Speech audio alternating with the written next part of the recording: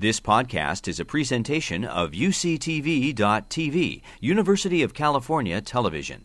Like what you learn? Help others discover UCTV podcasts by leaving a comment or rating in iTunes. How did you get into an eighth grader's head to try to tell her story, especially in the age of social media now? Well, it was because of probably that age where it was like you just, if you want to learn anything about these kids' life, they're posting everything about themselves online. So it really was like research, just watching hundreds of hours of videos of young kids vlogging or looking at their presence online. It was really just trying to do justice to the stories they were already telling on these other mediums. And what did you see in Elsie Fisher that made you say, she's the one?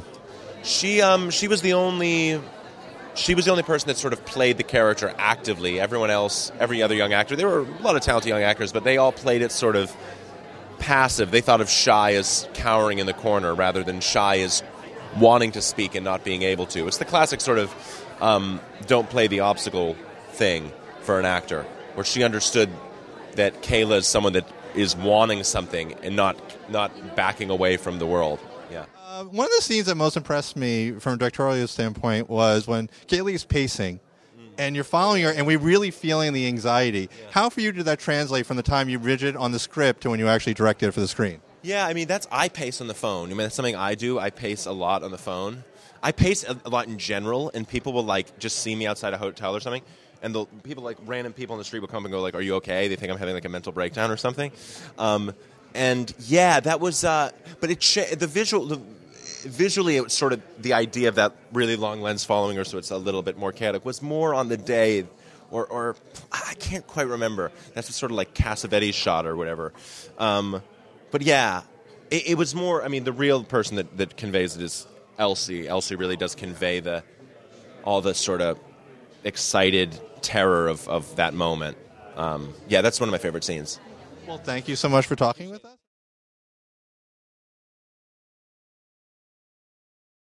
Well, we always have the same first question. What was the inspiration to want to tell this story? Well, it's a great story. It's got an unbelievable story, right? So you really wanted to kind of find kind of more the way to tell the story was the big thing. You know, it was a story that obviously, you know, should be told, but the key thing was how you're going to tell it, right? So because it's so unbelievable, you almost have to make it believable.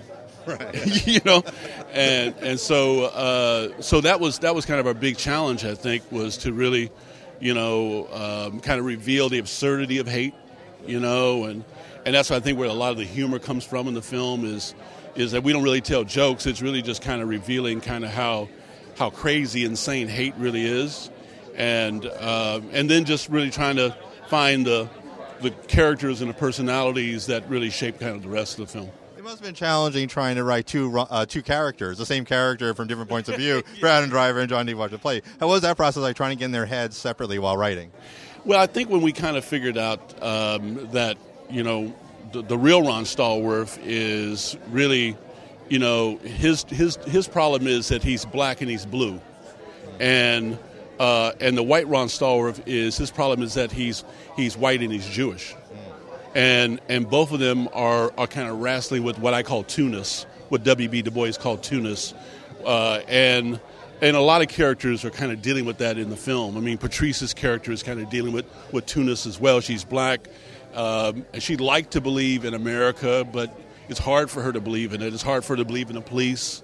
It's hard for her to believe in the things that Ron kind of does try to believe in. And so that's kind of the nature of their conflict in a lot of ways. And so those are the kind of the ideas that we tried to really kind of, you know, expose and capitalize and to kind of try to reveal to the audience. Was there any challenge in trying to balance the comedy and the drama so it wouldn't be like too funny or too serious at a certain time? Sure. Well, you know, what we try to do, what Spike and I try to do is really, we never tell jokes. We, you know, by revealing kind of the absurdity of hate, that's where the humor comes from.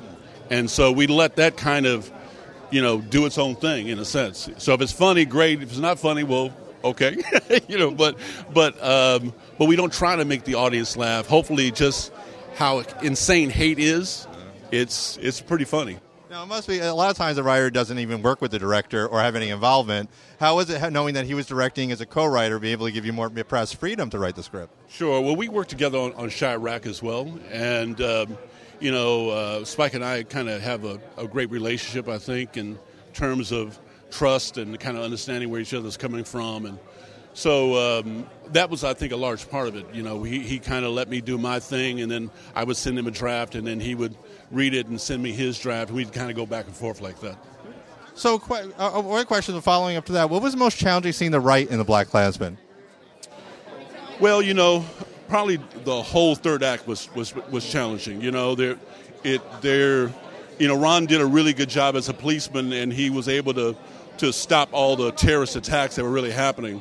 So in a movie, you kind of need that in a weird way, So we had to kind of fictionalize a few things that were in the spirit of what really did happen, and so it was really designing all of that. Was for me the big challenge. How fun was the scene at the end where they're calling David Duke back, and the cops are kind of having some fun? Well, David Duke called Ron after the premiere of the film. Oh. And asked him how he was portrayed in the film. So it's like, you're a Klansman. How do you think you're portrayed in the film? It's just stranger than fiction. I mean, it's just the more unbelievable it is, the more it really is. Now, obviously, the movie, the end scene is heartbreaking, moving. But there was some rights issues, like you weren't sure you're going to do it. How would the ending have been different if you were not able to do that ending? Well, the reason we used the Charlottesville footage was the original ending was they move, that shot where they move toward the window and you see the cross burning in the distance. And the idea was that the problem continues. And then when Charlottesville happened, it was the best example of the problem continuing. So that's really Donald Trump and David Duke kind of wrote themselves into the film. So it was really just embracing the reality of our lives right now as Americans and putting that in the film.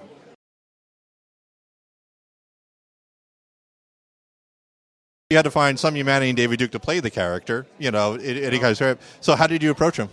I was looking for that because they say you have to find something that, if you're playing the Joker or some fictional character, you have to see, well, I'll make up a thing that the audience won't know, but I'll know that keeps him human, gives me a way in. And the more research I did on David, the less I liked him. So I just tried to cover a lot. I don't know, man. I did like a month and a half of research, and it was the worst time of my life. It was just like, I read his book, which is kind of like his Mein Kampf, and I watched a lot of filmed interviews with him.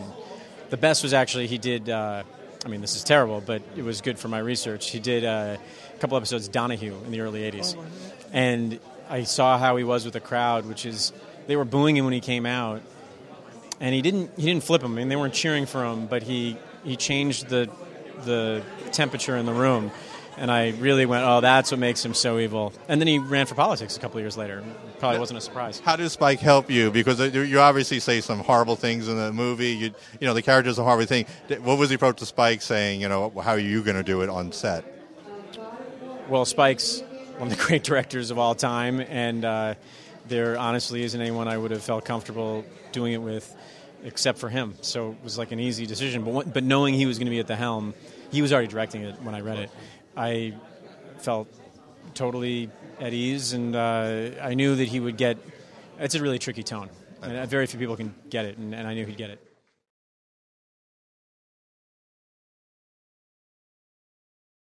Oh, so what was the inspiration to wanting to tell this story? It was our love of silent filmmakers like Charlie Chaplin and Buster Keaton and Jacques Tati, who were doing these incredible films where you didn't have to say a word to understand what the emotion was, what the plot was. So we really wanted to see if we could do that in a modern-day context and combine our love of Alien and Jaws and The Man Who Knew Too Much and Hitchcock's brilliant suspense work. What was the biggest challenge cutting off the biggest screenwriting tool? Dialogue. It was a huge challenge. We were so self-conscious when we started writing the script. We're like, how is anyone going to be able to read this script, first of all, because there's no dialogue, there's a lot of blocks of words on the page, and how are we going to communicate our vision? So we threw out all the rules, and we used pictures and diagrams, and we used we played with the words and font sizes to make it basically just communicate that this is going to be a pure cinema experience unlike anything you've ever seen. That was the idea. All right, so generally, how long did it take you to write it? I mean, this was first and foremost an idea that was cooking in the background of our brains for like a decade. But that was one of those things where we were self-conscious. We weren't sure, did anyone want to make this movie? And we just filed it in a drawer for the longest time. But once we finally had the confidence and had a few people that believed in this idea behind us, it was like 3 to 4 months to actually write that first draft. So we were really hungry to just get it done. So then what was the biggest challenge you found in the draft itself when you actually got to that 3 or 4 month challenge? I would say making sure that this was an emotional journey and not just a scary movie and not just something that felt like a gimmick, but that it had this emotional arc throughout it that hopefully by the end of the film you're feeling more than just scared. It's feeling some sort of emotion for the father and the daughter specifically. So. Completely agree. And when we talked about the rules of the monster, we were almost always talking about how does it connect to the metaphor of broken communication and protecting your family? Because it's one thing to just have a scary monster, but we really wanted people to be moved by the experience and have it mean something to them beyond what the action of the film is. And our final question is, when you planted the nail, how fun was it watching the audience wait for it? That was one of those incredible payoffs. I mean, that was one of those, that nail we put in the script, not knowing how exactly it would pay off. But about, page 50, that's where we discovered that's where you have her step on it. So to see that with a full audience at South by Southwest and have them react was one of the most satisfying moments of our career. So. Well, thank you.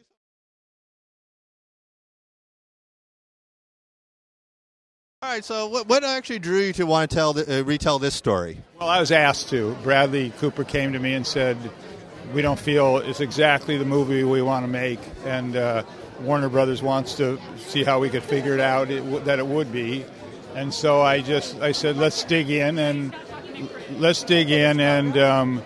do a few weeks of outline and start, not from scratch per se, but utilize some things you have and let's see where it grows on you. And then, and Bradley and I worked on it like dogs, Now, you actually have two characters going different trajectories. How did you approach balancing, making sure each storyline had equal weight and didn't overshadow the other one?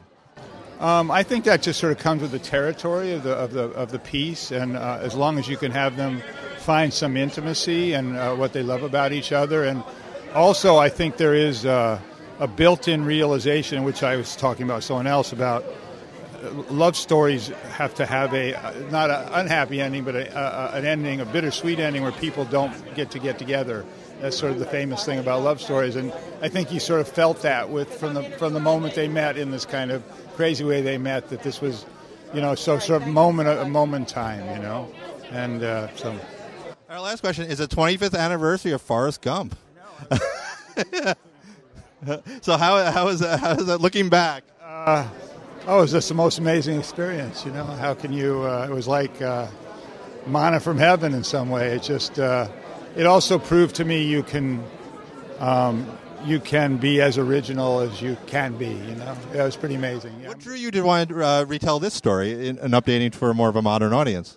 Two things really jumped out when I first read the draft because I didn't know about the other movies. And I was interested in the intersection of art and commerce because I was early in my career. I had just started a big studio job at Warner Brothers. It was a Nick Sparks movie, but it was big to me. And I just delivered the draft. And so I was in a place where agents and studio executives suddenly you go from not getting anyone even knowing who you are to a bunch of opportunities, and you have to be able to kind of sift through them and stay true to yourself. And I lost myself early in my career. And this was a chance to kind of work through some of that. Like what happens when you get into a system and the system starts to ask things of you. It can be really difficult to hold on to your own voice as an artist. So that was one thing. And then just being completely and thoroughly honest about Jackson Maine's alcoholism and depression. I mean, just having an opportunity to try to tell a story that gets at the core of kind of a pretty deep sadness that he's unable to overcome. And I think it's something that I've had experience with it in my own life, and it was important to me to try to have a way to work that out.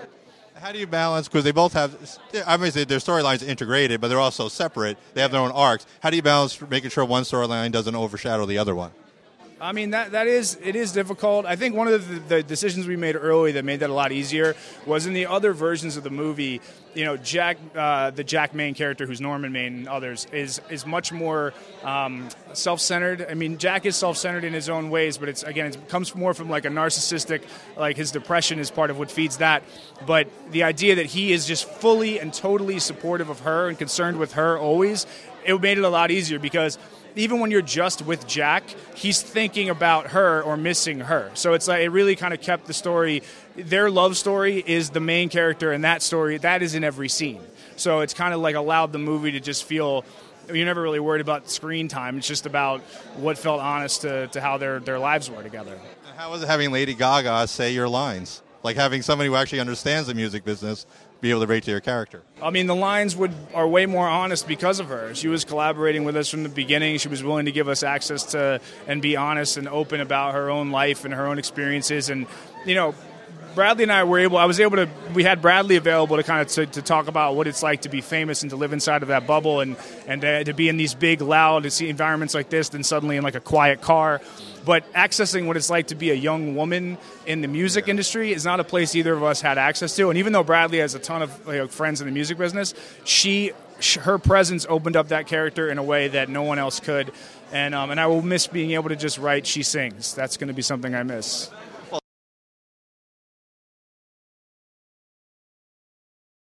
All right, so let's go. What drew you to this story of all the wonderful novels he's written? This one I loved because it was a blend of his two voices. It was both a romance, but also something that was socially conscious and politically relevant.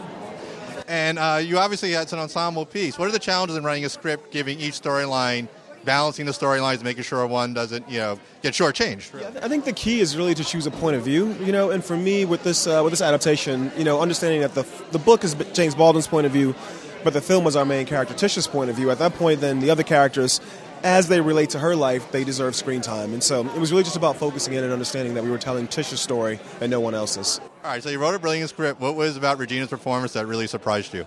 Not surprising because I know she's capable of so many things, but I think just as a director, sometimes the actor is working for you, but I like it when an actor is working with you. And in this case, Regina was working with us, and so there were so many places where, especially going from literature to cinema, I was trying to find the simplest images to translate, the really evocative prose of James Baldwin, and just sometimes hanging on Regina's face was enough to communicate all these things that Mr. Baldwin is writing about. So really wonderful actress to work with, the perfect person for this part. Well,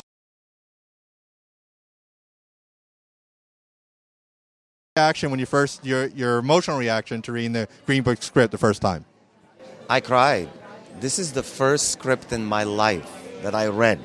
And I read a lot of theater scripts. I was a thespian for a long time in Europe and here.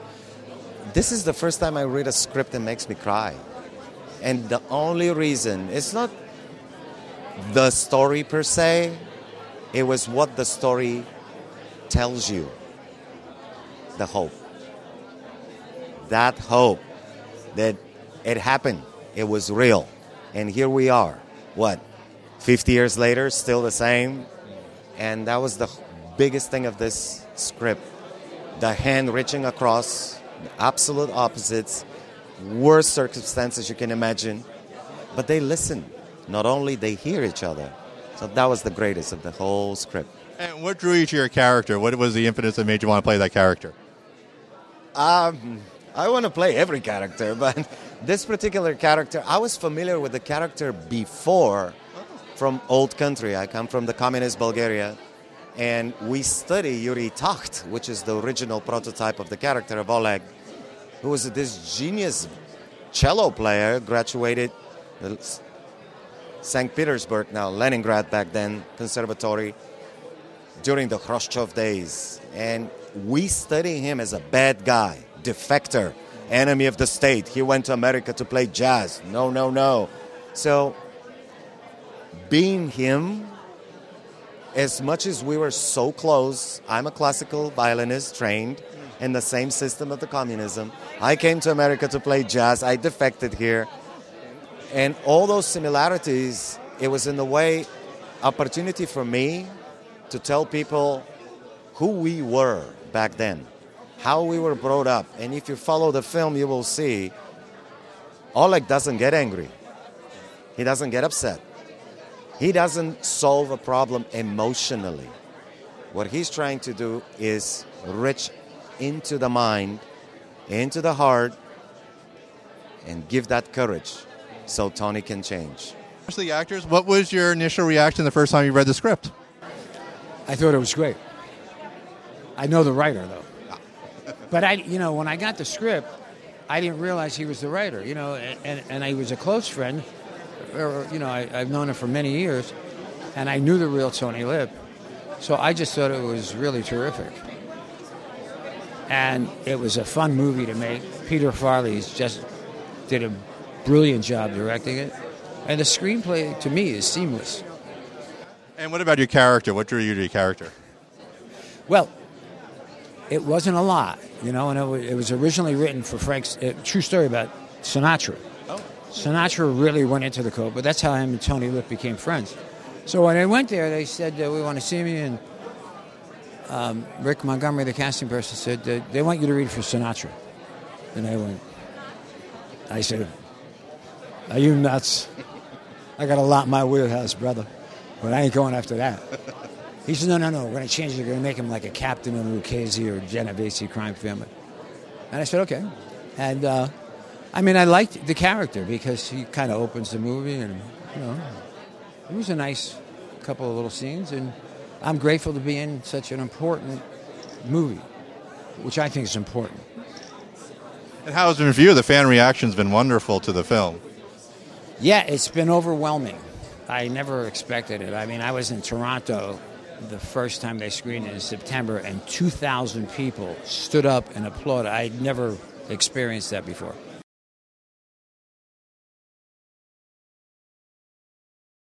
All right, so writing for The Simpsons, how freeing is it for you to write on an animated show that allows you to push any boundary you want? I'd love it. I have to say, because, in animation, you really can do anything. And we do every year, from start to finish, it takes us a year to write an episode. So many times during the process, we can change things. So you start off and you may have one idea in the first draft, and then it changes at the table read. So we have a long time to play with it. And that's the beauty of it. So by the time the year is up, the episode is usually where you want it to be. Now, obviously, Bart is dead. Now, you're messing with Christian filmmakers and stuff like that. What was the approach to this episode? So, this is the thing. The Christian movies have been very popular, and so we thought it was time to satire them. And I think that Bart is the kind of guy who might make up a fib to get out of a problem, maybe, with a little help from Homer. And it was a really fun episode to write because I love to write the musical numbers. And Jonathan Groff was one of the singers, and Emily Deschanel. And then we had a lot of fun co-stars. It was like Pete Holmes and David Tell. And as far as stand-ups, I just adore them. And it was just a really, really great episode. And it was, I don't know, one of my favorite to write. Now, working on a show like this, are you concerned about it someday losing its legs? Because I think it's been on 1 or 2 seasons? It's been on 30 years! Listen, I've been there 14 years. So I have to say this. As you can tell, I'm still excited. Yeah. So there's so much going on in the news. There's so much going on in the world. And whether it is things that are difficult for us right now, the good part about it as writers is we can satire it. And we can make fun of it. And this too will pass. And so right now, I think there's just so much to satire. So it's very, very, it's a rich time to be a writer. Yep. For you being able to write in this kind of blended genre, does it free you up a little more as a writer?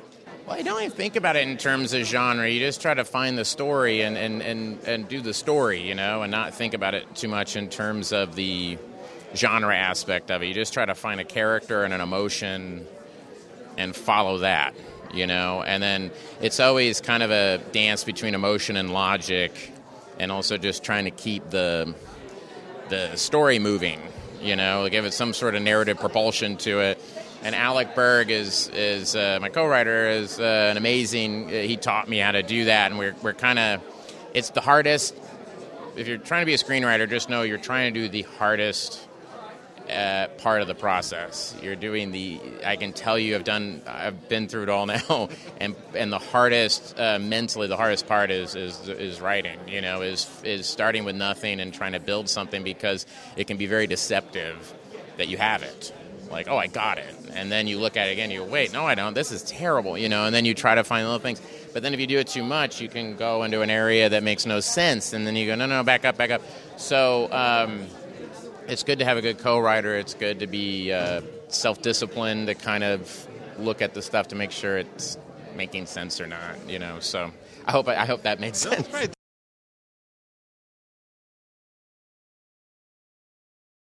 All right, so you write a show about news parody of 24-hour news, but the 24-hour news has become a parody in itself. What are the challenges of kind of telling that kind of story and keeping it fresh comedically?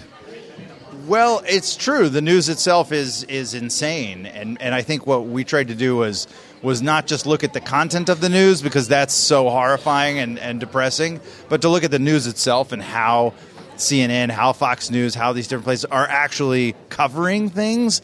And that became our touchstone or our lodestar, if you will, for where we jumped off from. So also a jumping off point, right? Yeah, it feels like our mission was not to kind of outdo the real world, but to get kind of at it sideways, to highlight the things that people have kind of forgotten that they should be noticing, maybe. And our last question, what is special about this writer's room as a team compared to the writers you've been associated with?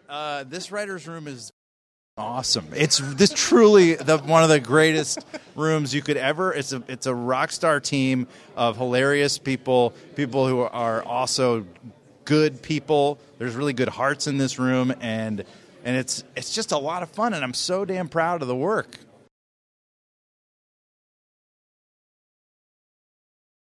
All right, so what was the biggest challenge for you trying to find the humanity in a character that, some of us liberals might not love? Well, my kind of premise was that no one's born evil, that we all find a way to where we end up. And part of the reason I wanted to make this movie was to understand, how did Dick Cheney get to this point? And I was surprised. What I found was a guy a lot like us, who went through a process of ambition and incentivization that may have lured a lot of us into the decisions that he made. How did Christian get into his psyche? Because obviously the physical thing was amazing, but I was impressed how he got into his psyche. Well, that was part of it. I mean, he looked at who he loved. He looked at who his friends were.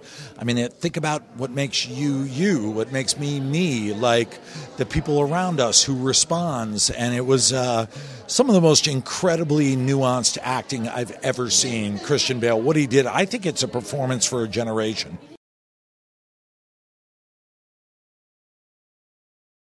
So we're going to go back a little memory lane to early collaboration with Ron Howard, Night Shift, who we had the honor of actually interviewing Henry Winkler a few years ago. Where did that come from?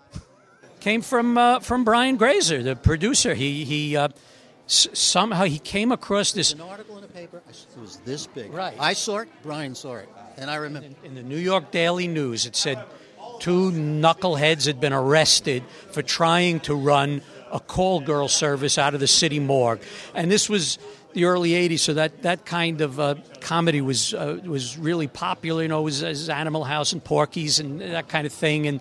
And Ron wanted to do a studio movie, and he wanted to do something that didn't look like it had been directed by Opie, so they thought this would be great for him. And at that time, we weren't quite a team yet, but they brought it to me, and I'd never written a movie. I'd been working in TV at that point for about 9-10 years, and I said, "Well, I don't want to do this alone. I don't possess that kind of confidence." Yeah, where do you put places for commercials?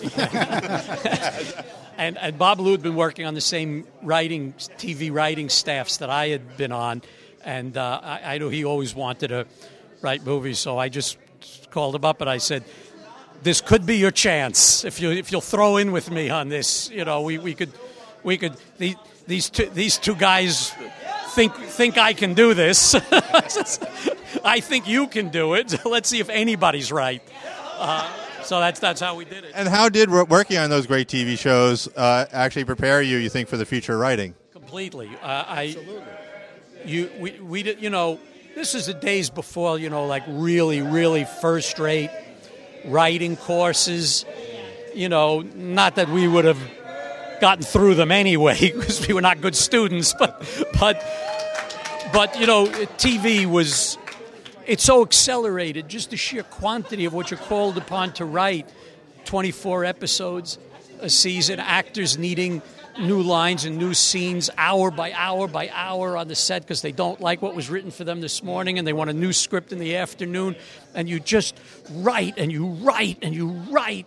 And of course, I got to work for years under the mentorship of Gary Marshall. And, at least when I watching Gary, I go, oh, okay, that's what I'm supposed to be trying to do. So it gave me at least like a vision of what to kind of, how to try to engage in the craft. Now, obviously, you've collaborated with Ron Howard, Splash, and so many others. What has been special about working with Ron Howard as a director? Ron broke us into the business the right way. He was so open. We got to participate in everything.